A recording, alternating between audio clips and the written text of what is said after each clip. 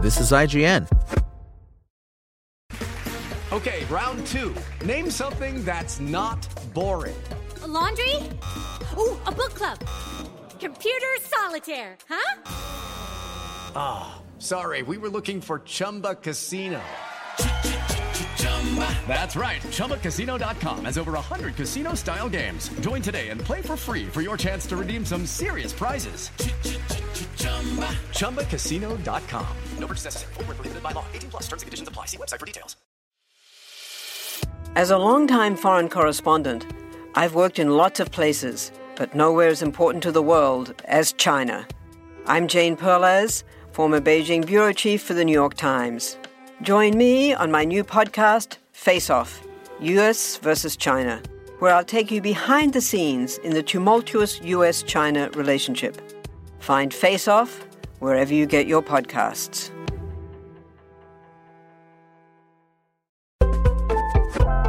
This is IGN.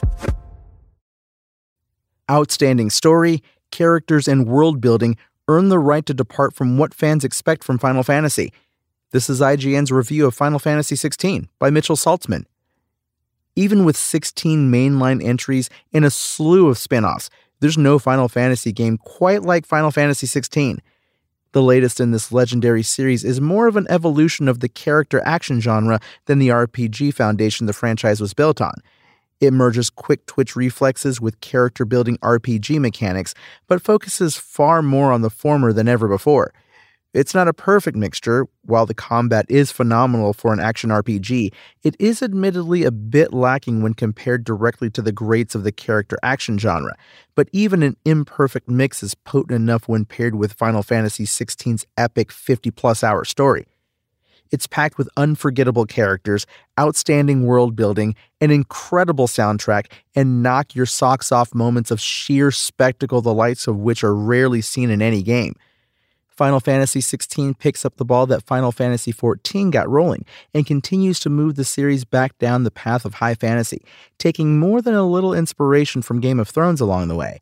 Its story spans decades worth of history in the realm of Valisthea, a land brimming with both beauty and death, as an encroaching blight forces neighboring kingdoms to fight over untainted resources, including 5 enormous mother crystals that are the primary source of the realm's magic. At the heart of this tale is your character Clive Rosfield, the eldest prince of the Kingdom of Rosaria and protector of his brother Joshua, the dominant of Phoenix.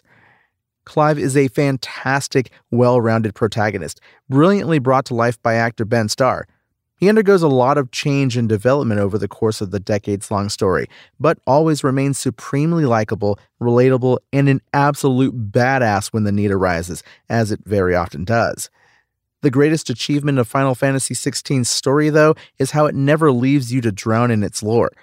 This is a massive world, complete with 5 kingdoms, each with their own forms of government, rulers, religions, and ideals.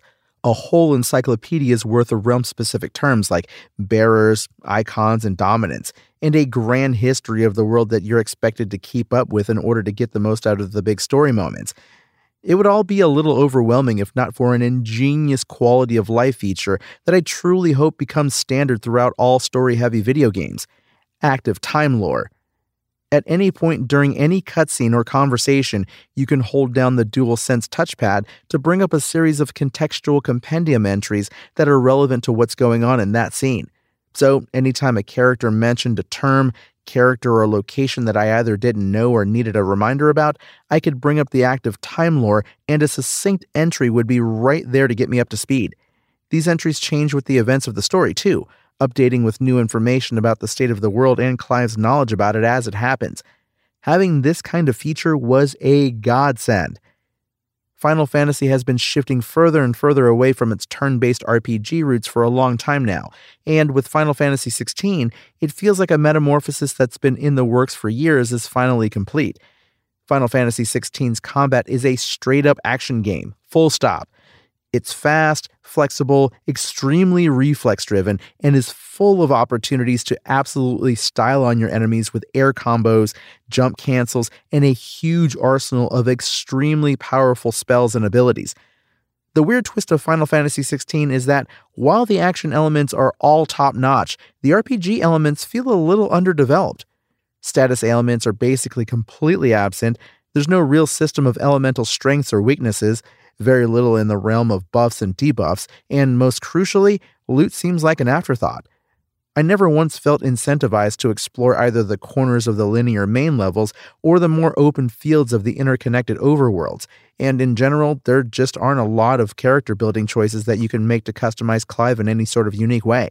But where Final Fantasy XVI really impressed me was in the quality of its side quests, eventually. They actually start out pretty generic and menial, with objectives like finding X number of Y items out in the field, or delivering 3 hot bowls of soup to people in the hideout. However, in the back half of the story, these side quests act as smart ways to button up all those loose ends outside of the main campaign. It's exactly the kind of side content that I want in a big RPG, even though it takes a little while to get there. The soundtrack manages to perfectly accompany every big scene. I don't know if I'm ready to claim it's in the top Final Fantasy soundtracks of all time just yet, but it's certainly one of the best soundtracks of 2023 so far. Final Fantasy XVI looks stunning too.